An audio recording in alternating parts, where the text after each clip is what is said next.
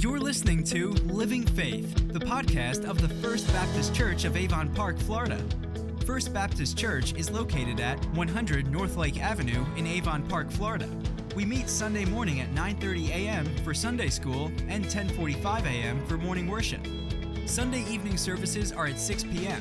On Wednesday, we meet at 6 p.m. for our weekly Bible study along with our immersive student and children's ministries. Find out more at www.fbcap.net or give us a call at 863-453-6681. You can email us at info@fbcap.net. We'd love to connect with you soon. Move on from that. Take your Bible to the book of Philippians. I also want to remind you, one of the great things about technology, it allows us to be able to make information accessible. And so I do realize that I can come across, in my mind, I'm talking very slow and articulating everything perfectly. But I think sometimes through my mind and mouth, it comes out very rapidly and I talk fast. And so every week what I do is I take my sermon outline, what I have been studying, and the main points of my message, and I make that available. I have a sermon site, pastorjohnbeck.com. It's not a manuscript. It's just my notes. And so you can actually use your smartphone, or if you have a tablet or some type of device that you can log on right this second. It's in the bulletin, pastorjohnbeck.com, and you can follow along. And it makes it easier, I think, especially today, because we have to cover an entire chapter. And so all week I kept trying to figure out how can I stop, and you just can't. So it will be fine. We'll get through it.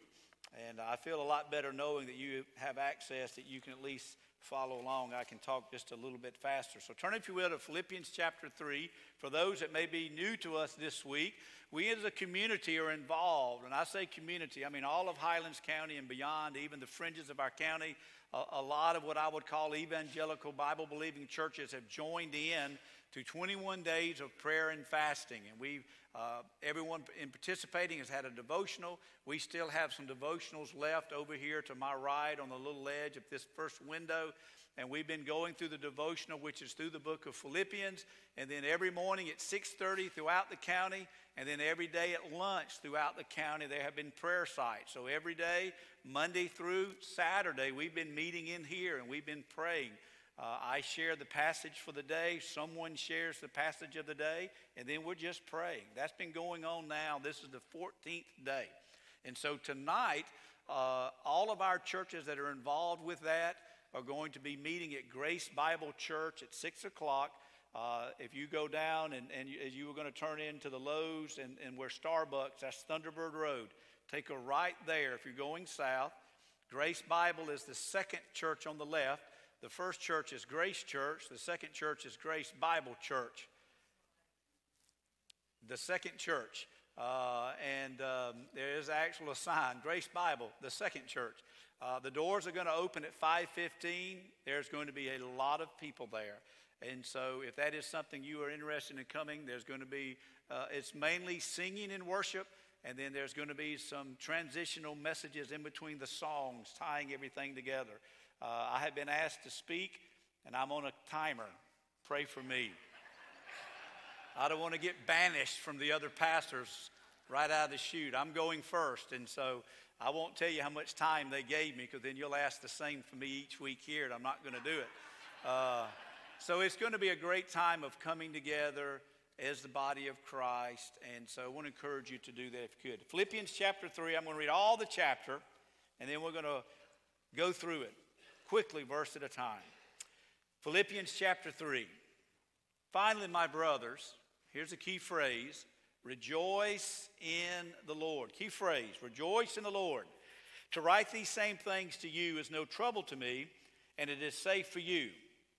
Look out for the dogs, look out for the evildoers, look out for those who mutilate the flesh.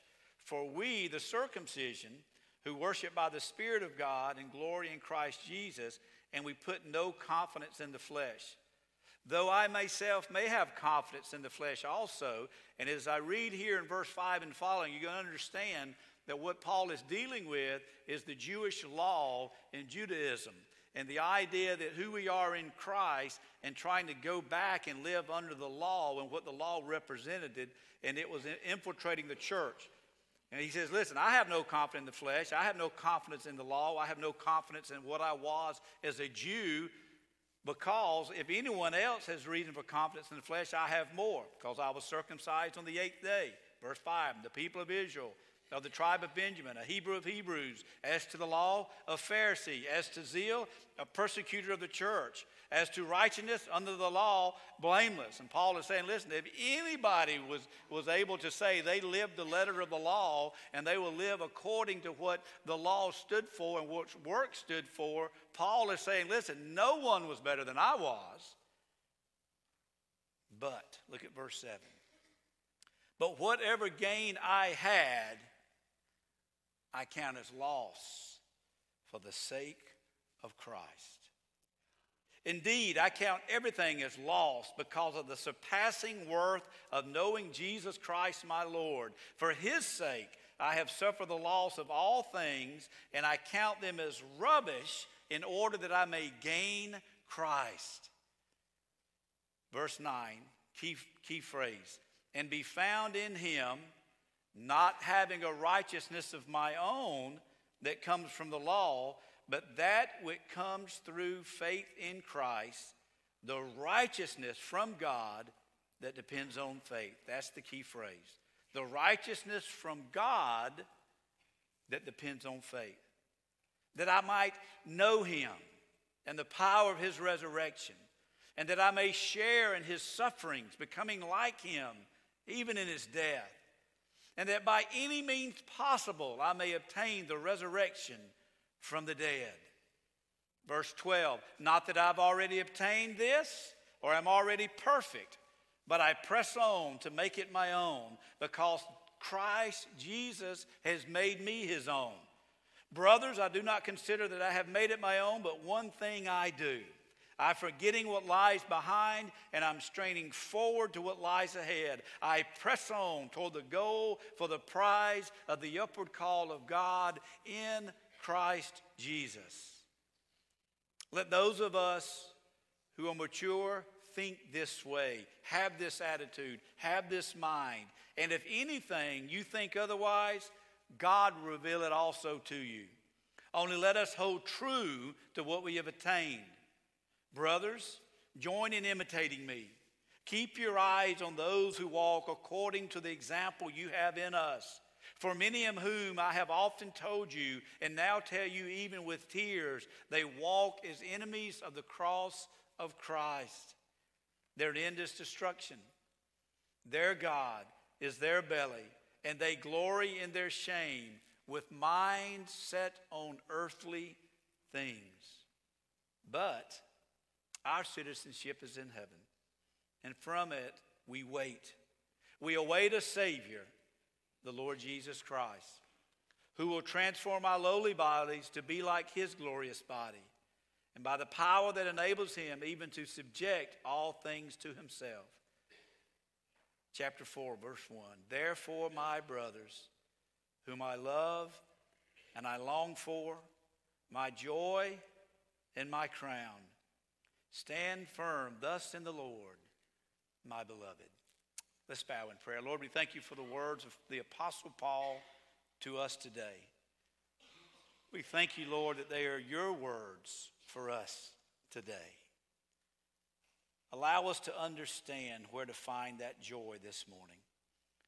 And Lord, allow us, as Paul encouraged the church, to stand firm in the Lord. And this we pray in Christ's name. Amen. What I'd like to do is to go through this text, and here's the focus aspect. Here's the key. Rejoice in the Lord. And you see that verse 1, it says, rejoice in the Lord. And this is what chapter 3 is about. Paul saying, rejoice in the Lord. And I'm going to tell you what it means to rejoice in the Lord. So chapter 3, verse 1, rejoice in the Lord. And it looks forward and summarizes what chapter 3 is about. Then in chapter 4, verse 1, it talks about standing firm in the Lord. It is looking backwards and summarizing what we have learned in chapter 3. And so as we take this entire section, we're seeing rejoice in the Lord. Then we think about that word rejoice. We think about the word joy, to have joy. It is one of my favorite words. Sometimes I think we take the word joy and we mingle it with happy. Happy, if you look at it from a standpoint of phonetically and what the word means, and you look at things in Scripture, the word happy means an external thing that is happening that brings you joy. Food. You know, the Pizza Hut buffet bar makes me happy. You know, and 45 minutes later, I come back to the church and I tell Judy, no calls for the next hour. I'm going to be praying with in a carb coma. For those that don't get that, you will. The first time you eat a big lunch and you want to take a nap, you've crossed into the threshold of you are now old. It makes me happy, but only for a little while. The world, we seek our happiness in the world and our fame and our fortune, our stuff and our things. Have you ever noticed that when you seek for happiness in the world, you're looking for that next fix, that next happiness? You know, you think me, for example. National championship, yes! They lost. The Falcons play the next weekend. They lost. I'm still unhappy. But what if I just simply said, you know what, I do like sports, but my joy is not in them. You might be disappointed for about 5 minutes and then you move on. And I get very spiritual at a big loss. I looked over at Sharon when she was weeping and wallowing on the floor. And I said, honey, it's just a game. Jesus is still on his throne. I know that freshman quarterback's going to be there 3 years. It's going to be okay. That is joy. And so when we see people living life day to day, and they're living in happiness. But when you look out into the world and you see an Apostle Paul who went through all that he has gone through, all that happened to him, all the circumstances. My goodness, he's in jail writing this right now. He's in jail for being a believer in the Lord Jesus Christ. And you look at him, you said, why does he have such joy? He said, I have joy because of what Jesus Christ has done for me. That's what we need to be about. If for these 21 days, I know myself, we're on day 14, my goal has not been some superficial thing that we can accomplish out here. I've had a selfish goal these 21 days, that I would know who he is in a greater way. And that because I have known him in a greater way, I've understood who I am as I relate to him in a greater way. And if that's the case individually, it's going to affect our churches, and it will affect our community, and it can affect our county, and it can affect our state. But if we get ahead of ourselves and we're asking God to do something out here, he'll never do it until we allow him to do it in here. Rejoice in the Lord, Paul says. Here's how we can do it. I'm going to let you, if you hear nothing else, I want you to hear this. Before you leave today, I want you to know that you can have joy in the Lord Jesus Christ. If you will listen to the Spirit and listen to the Word, you can leave here today in having joy in the salvation of the Lord Jesus Christ. Joy in our salvation of who he is, joy in my salvation, joy in my relationship with him, joy as I live for him. It's not about just a decision that we make. It's a decision that we make that transforms the way that we live. Joy in the life that I'm living. Joy in what's ahead of me. Joy in all the circumstances of life. That's what the gospel does. That's what Paul had. As we read his letters inspired by God himself, we see a man with great joy. Well, let's look there, the first part there in chapter 3, verses 1 through 6. We can rejoice that we know, now this is kind of worded kind of weird, but just bear with me. We can rejoice in knowing there is a truth. I can rejoice because there is a truth. I am the way, I am the truth, I am the life. Another way to say that, I can rejoice in grace and not works. You say, well, where does that come from, Pastor? Well, look at the word. Notice what it says here. Finally, my brother, rejoice in the Lord to write these things. Look out for. So what Paul is saying is, okay, we can have joy in the Lord. We can have joy in the Lord because we know there is a truth, there is an absolute, that there's this idea of grace, and that I don't have to do anything to be saved, that I can rejoice in the truth that I know that there is a gospel. Paul is saying this, look out for dogs and evildoers and mutilators of the flesh. There's something out there that is not true, and it's called works. Be careful of works. And so the law was given in the Old Testament as a good thing. Okay? Sometimes when we preach and teach, we come across, well, the law is bad, the law is bad, the law is bad. No, the law was given as a good thing to point us to the great thing. So when the great thing arrived, the Lord Jesus Christ, the law, I didn't come to abolish the law, I just came to fulfill it. I'm what the law pointed to. So the law was a good thing, and it pointed to Christ. So in the Old Testament, here's the law, and the law was given so that you know that you can never please God, and there has to be a mediator. There has to be some reconciliation for your sin. Instead of taking the atonement offering to the temple, you don't have to do that anymore. Jeremiah says there's going to be a new covenant, and it's going to be an eternal covenant, and it's going to be an internal relationship and not an external relationship based on the law. And so when that law is fulfilled, you'll know it. Well, the problem was the law had come, and they didn't want to recognize it. I think it can be even evident here today that we forget what grace is. There's nothing you can ever do to satisfy God's wrath and the punishment of sin. There's nothing you can do. No one in here is perfect. No, not one. No one is going to please God with anything they take to Him unless you're coming to Him through the blood of the Lord Jesus Christ. Our righteousness is His filthy rag. You may be sitting here this morning and you say, well, I'm not really into religion. I'm not really a believer, but I'm okay. You're not okay. That's what the devil says. You're okay. You're not okay apart from the blood of Jesus Christ. Watch out. I mean, what a class of the dogs. Not the dogs, the dogs. Evildoers. Mutilators. Now, what's the picture you have there? Dogs and evildoers and mutilators of the flesh, almost like reliving a night of the zombies or something. Paul says that is how serious it is that we keep our eye open. Have no confidence in any of that. Have no confidence that you think that I'm okay and I can just do a good moral life and I'll be okay. One of the funny things that we've talked about, I think Joy and I were engaging in this conversation one time about, the old youth mentality of you would go to youth group and it was like, don't drink, don't smoke, and don't have sex. And if you just did these things, you were okay.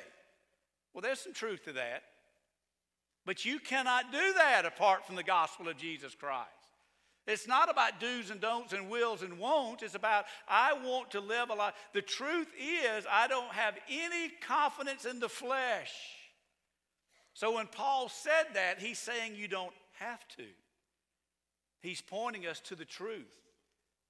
Rejoicing that there is a true gospel. Notice what it says. Look out for anything that teaches different, anything that goes against the gospel, anything that will pull you back into that lifestyle. It says put no confidence in the flesh. Paul had all the reason to boast in the flesh of works because it gives a list of he was a good Jew. He was a faithful Jew. He was an obedient Jew. It goes on to say that he was even blameless as he lived this life out. He was even willing to persecute the church thinking he was right. Verse 6, and he was blameless. He did it perfectly. But Paul said it's nothing. I worded it that way because it just impacted me greatly. As a pastor, what great encouragement you can tell somebody. Listen, you can find joy in the Lord. You can rejoice in the Lord because you know that there is a true gospel out there. In the world of total confusion, it's like fake news. How many people I don't even know. I was sitting there thinking the other day on top of my head, can I just go to a website just to get the news? I mean, I don't even, the news, not the slanted news, not the fake news, not the made-up news. I mean, it's just crazy. We live in a day and age, we don't even know what the news is anymore. Well, I can tell you this. We can know where the gospel is. We don't have to list everything that's wrong, but we can know that there is something that is right. Don't put any confidence in anything that is of the flesh, anything that you can do apart from Jesus Christ.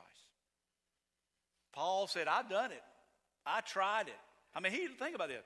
I'm on the road to kill these followers of Jesus Christ. Now, that's somebody that's got some zeal now. They got a mission. So they're on mission. They're finding their purpose in life by trying to live this certain way. And then he's on the road to kill believers, and he has a vision. Who shows up? The Lord Jesus Christ himself.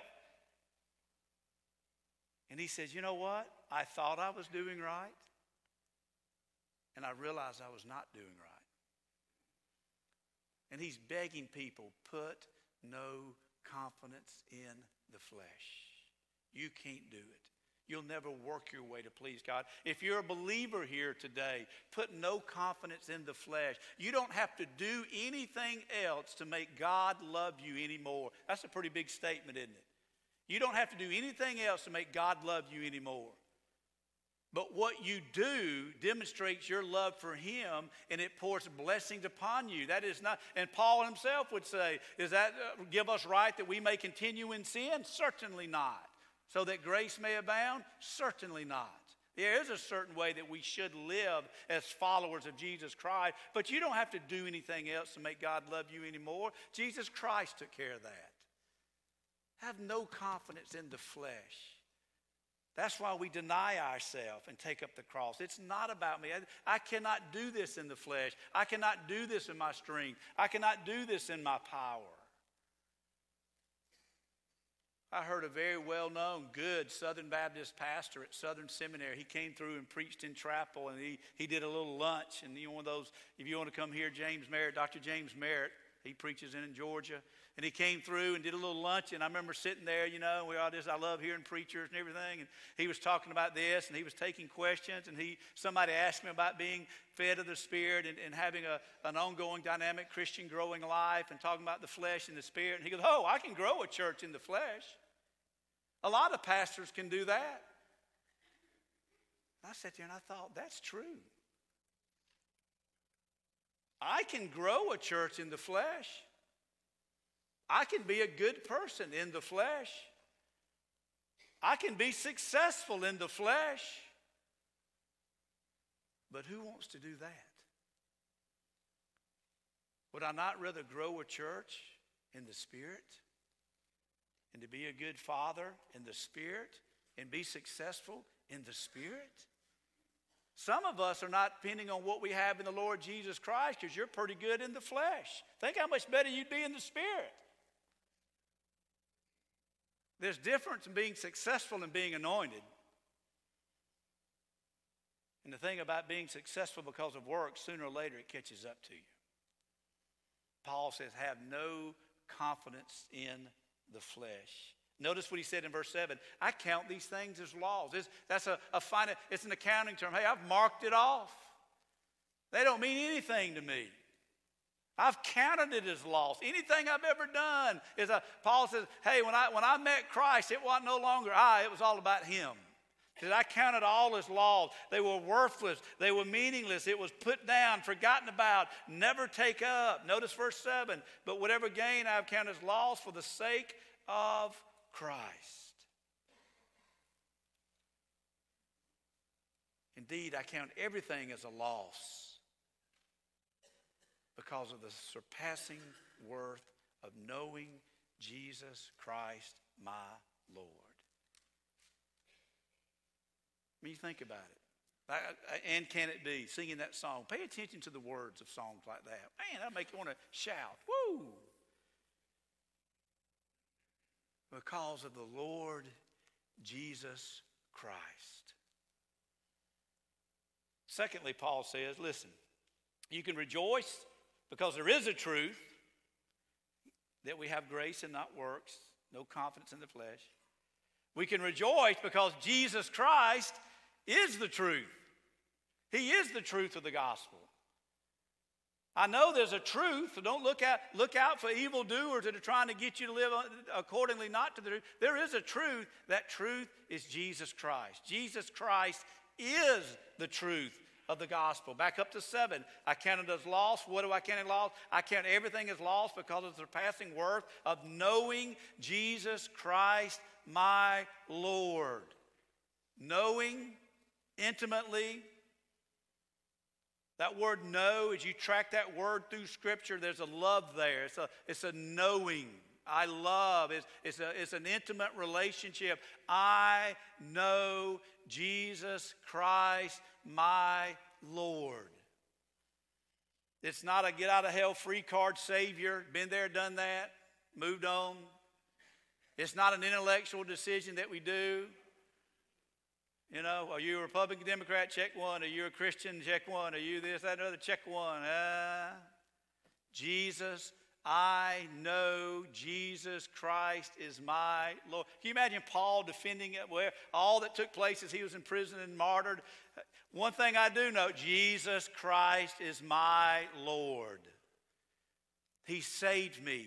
He breathed his life into me. I was on the road to persecute the church. He showed up. He showed me who he was. He showed me who I was. He showed me the remedy for that. He showed me the holiness of God based on the forgiveness of my sins. He became my Savior. He is my Lord. I have dedicated my whole life to him. That's what Paul is saying. He's rejoicing because he knows that Jesus Christ is the truth of that gospel. There is a truth, and it is found in Jesus Christ. That I may gain Christ. Look at the wording there. That I may gain Christ. Verse 9, and be found in him, not having a righteousness of my own. One of the things that I think we're even guilty of when we share the gospel, and I always kind of want to remind you of this, we think about that we're a sinner. And we tell people you need to have your sins forgiven. And so we think of righteous, we think about being saved this way. This pen is my sin. And so we tell people you need to get saved. You need to give that sin to Jesus Christ. And so we give that sin to Jesus Christ. He'll forgive you of your sin. And then you think, whew, my sins are forgiven. Okay, all we've done is gotten rid of our sin. So now we just go and live our life. We miss that. Think of it as your sin as a coat, as a jacket. I don't have my jacket on this morning. And you say, Lord, I know I'm a sinner. I know I'm a sinner. I need to be saved. I admit, I believe, I commit my life to you. I know I'm a sinner. And we take the jacket off of sin and say, Lord, you died on the cross for this sin. Yes, I did. And he takes that sin from us. But what we don't realize, in return of us giving him our sin, guess what he gives us? His righteousness. And he said, you are now clothed with my righteousness. We are in Christ, and Christ is in us. How can I live out the Christian life? Because I'm living out his life through me. I'm clothed with his righteousness. Isn't that amazing? You are clothed with the righteousness of Christ, and the Spirit of God is abiding within you. That is amazing to think about. Yes, my sins have been forgiven, but I've also been exchanged that sin for his righteousness. That through faith in Christ, the righteousness from God that depends on faith. Do you believe it? Have you trusted? Have you repented? All of this takes place, and we are clothed with the righteousness of Christ. Christ even said it is by faith, by grace through what? Faith. Jesus says, come unto me, you weary and heavy laden, I will give you rest. We place our faith in what Christ has done for us. He has taken our sin, but he has clothed us with his righteousness. That I may know, it goes on to say, I got to hurry. Verse 10. That I may know him. So rejoicing in the Jesus is the truth of the gospel, Rejoicing that the lordship of Christ and his righteousness, the surpassing worth of knowing Jesus Christ as Savior, as Lord. Notice that we gain Christ. We gain his righteousness through faith. Notice what it says, that I may know him and the power of his resurrection. The verses 10 and 11, it has an already but a not yet feel to it. That you might know him, that you continue to know him, you grow in him. Think about earthly relationships. You get married, you know your spouse. 10 years later, you know your spouse. 20 years later, you know your spouse. You ever been around that old couple that can finish each other's sentences? You know? Why? That you know. There's an intimacy, there's a progression, there's a growing. Paul says, listen. He is the truth of the gospel. Rejoice in the truth of the gospel. And this Christ, as you gain Christ, you're going to know Christ. And it goes on to tell us that you're going to know Christ and the power of his resurrection. Now, let's don't get crazy here. We're Baptists, all right? We don't start shouting. It might liberate us a little bit. It is the blood that washes away. We love the blood. I'm a blood preacher. What can wash away our sin? Nothing but the blood of Jesus. Amen? But what gives us the power to live the life? He rose again. I mean, there are times, I might do this on a Sunday morning. Y'all be aware, you have to let the visitors know what's going on. We're going to be sitting down ready to preach, and I'm going to come through those double doors. I'll do it Easter morning. You ready for this, Joey? Don't tell you. I'll be done forgot by then. I'm going to come busting through those back doors, and I'm going to make about 3 or 4 loops through here and said, he's alive! He's alive! He's alive! He's not dead anymore! Woo!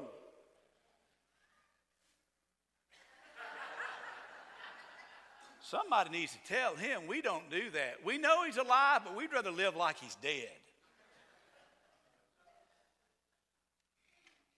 I would talk to people about the gospel, but it's really none of my business, and you don't need to do that to people these days. I would say that there's probably an absolute truth out there, but you know, who wants to be that guy? Okay, you're living like he's dead. In good New Testament Greek, he ain't dead. But we live like he's just dead. Oh my gosh, what are we going to do? Oh, my Lord, I don't know what I'm going to do. I just got last week taken care of. Now look, I don't want to do this week. What are we going to do? He's alive. When he rose from the dead, he conquered Satan and the power that Satan had. He conquered sin. He conquered death. Where is thy victory? There's our victory. I can know him and the power of his resurrection. They've only given me 4 minutes to talk tonight. You think I'm going to be able to do that? I'm just going to play this sermon when it's my turn and just leave. Good gracious. Can you imagine Paul? I've been real caught up with it.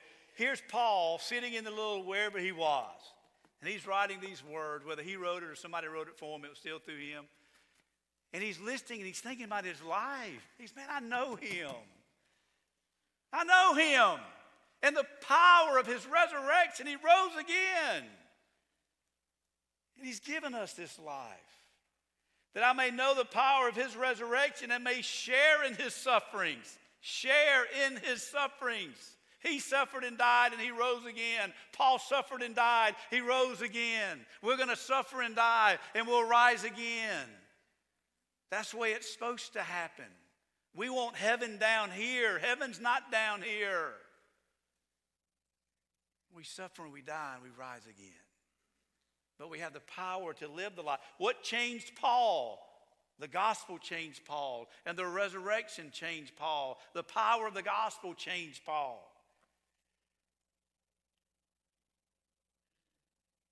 Then last, I'm about to skip some stuff.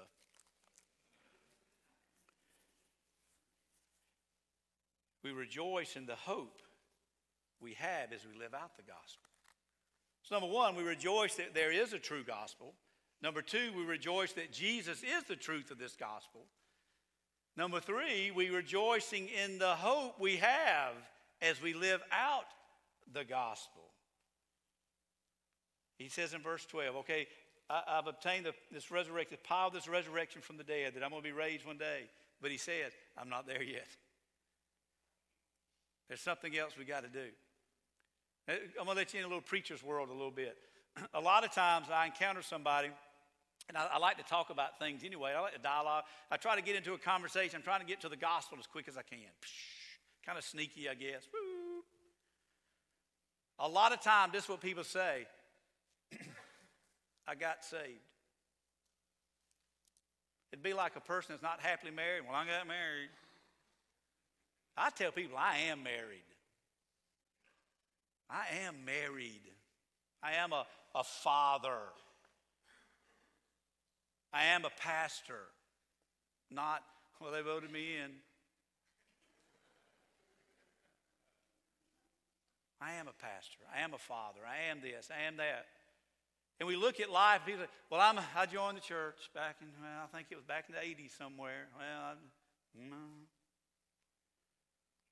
Paul says, listen, I hadn't already obtained this, or that I'm already perfect.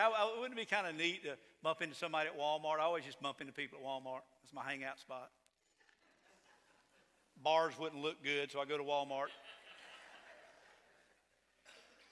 Hey, you go to church anywhere? Well, I joined, the Methodist Baptist Pentecostal church back then, and I did something back then. Oh, okay.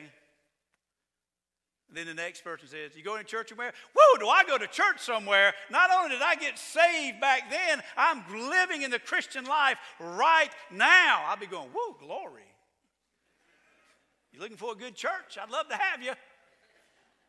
I mean, there's a difference. Well, I did something. No, I'm doing something. I'm not there yet. I get excited to think about it. I'm not there yet. Here's good news for you. I'm not there yet as a pastor. Some of y'all saying, well, praise the Lord, there is hope. I look at it this way. The sermon's just going to get longer and longer. I'm not there yet. I'm a Christian. I'm not there yet. Yes, my sins have been forgiven, and I'm grateful for that. If I died today, I'm going to heaven. But I don't count any of this. I'm already perfect. But I press on to make it my own because Jesus Christ has made me his own. I'm his. I'm with him. Look at it from a literal standpoint. He has made me his own. I am his. Notice what he says in the end of verse 11. By any means possible. I'm going back and forth. By any means possible. Not already obtained. Not perfect. I'm just doing a quick little survey through the text. Not perfect. I press on to make it my own. Here's where my spiritual life comes in. I know that God saved me. I know that it's by grace through faith I've been saved, not of works, lest any man should boast. I know God did something just like God did something in Paul's life, but I also know that what I'm doing now, I am making it my own now.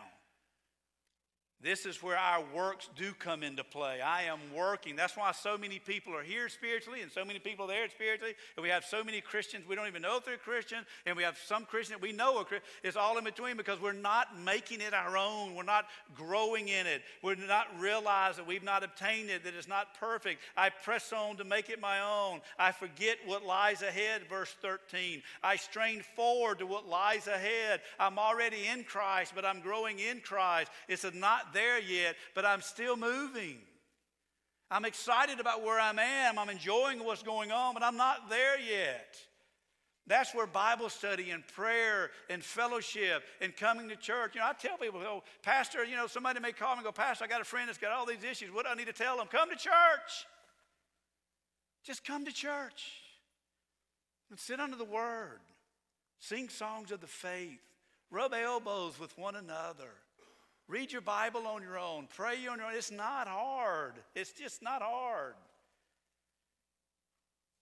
I'm making it my own. I'm pressing on. I'm straining for what lies ahead. Notice verse 17. Brothers, join me in imitating me. Imitate faithful followers. I love older pastors. I love anybody that's doing a pastor. Imitate them. What do they do? And what did Paul do? What did the disciples do? What do we see in God's word that others did before us? That's what our hope is in. You think about those that have gone before us. That's our hope. Imitate others. Think about this. God told us to go make disciples. So I'm going to make a disciple. So if someone's making a disciple unto me. So if I'm making a disciple, I'm making a disciple. But someone is making me a disciple. So I'm making a disciple, they're making a disciple, they're making a disciple. See where that's going? I'm just looking ahead. I'm following a dude in front of me.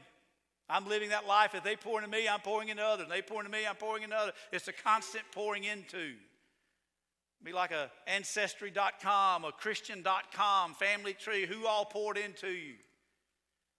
Next week, we're going to celebrate an older building. You think about how many sermons were preached over there, how many decisions were made over there, how many lives were invested over there. I got kind of sentimental one day looking at some of the old bulletins over there in the teens and stuff and newsletters and stuff and thinking they poured into the others, that poured into the others, that poured into the others, that poured into the others, that poured into you. And we got a generation following us. What's going to be left behind? Verse 16, only let us hold true to what we have attained. Brothers, join in imitating me, for many of whom I've often told you, and now even more. So last thought. We need to remain faithful to the gospel. Keep your eyes on those who walk according to the example. Verse 18. For many of whom I have told you and tell you even now, walk as enemies to the cross. Their end is destruction. Their God is their belly. Their glory is their shame. Their minds are set on earthly things. But our citizenship is where? In heaven. And we wait a Savior, the Lord Jesus Christ. See, there's our hope. I know there's a truth. That truth is Jesus Christ. And my hope is in that truth that awaits. There's an already and a not yet. We're going to suffer. We should be growing, but we also need to be hoping. Then it says in verse 1 of chapter 4, stand firm in these things. That's where you make your stand. You want to make a stand? Stand firm in that. Stand firm in the gospel of the Lord Jesus Christ. Letting go. Straining forward as we think about what we have in Christ. Some of us need to let go today. Some of us, today is a day we need to repent of our sin and place our faith. Today is a day of our salvation. Today is a day some of us maybe say, come to Christ. Just come to Christ. Leave it all. Leave it. Let it go. Come to Christ. Begin to live right now for Him, looking at that futuristic hope, that already and that not yet, and we just stand firm every single day. We rejoice in the Lord. We get up the next morning, we rejoice in the Lord. We get up the next morning, rejoice in the Lord. Right there across the top of every day in your calendar. Today I'm going to rejoice in the Lord because who I was and who I am and where I'm going. Stand firm, thus, in the Lord, my beloved. Let's come to our feet and let's pray. Let's stand and let us pray. Lord God, we thank you that we can stand firm in the gospel. We're grateful, Lord, that you have given us much to rejoice in, to place our hope in,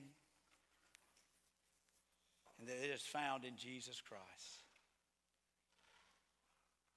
Lord, as we have gone through these days, they're just days on a calendar, but I pray they've been days in our spirit, in our mind, in our heart.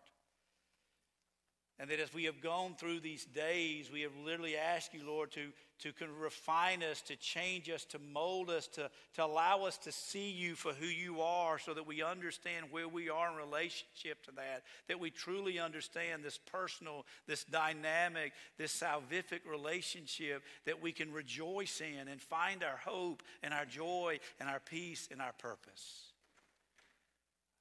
Lord Jesus, let us know you today. Let us rejoice in you today.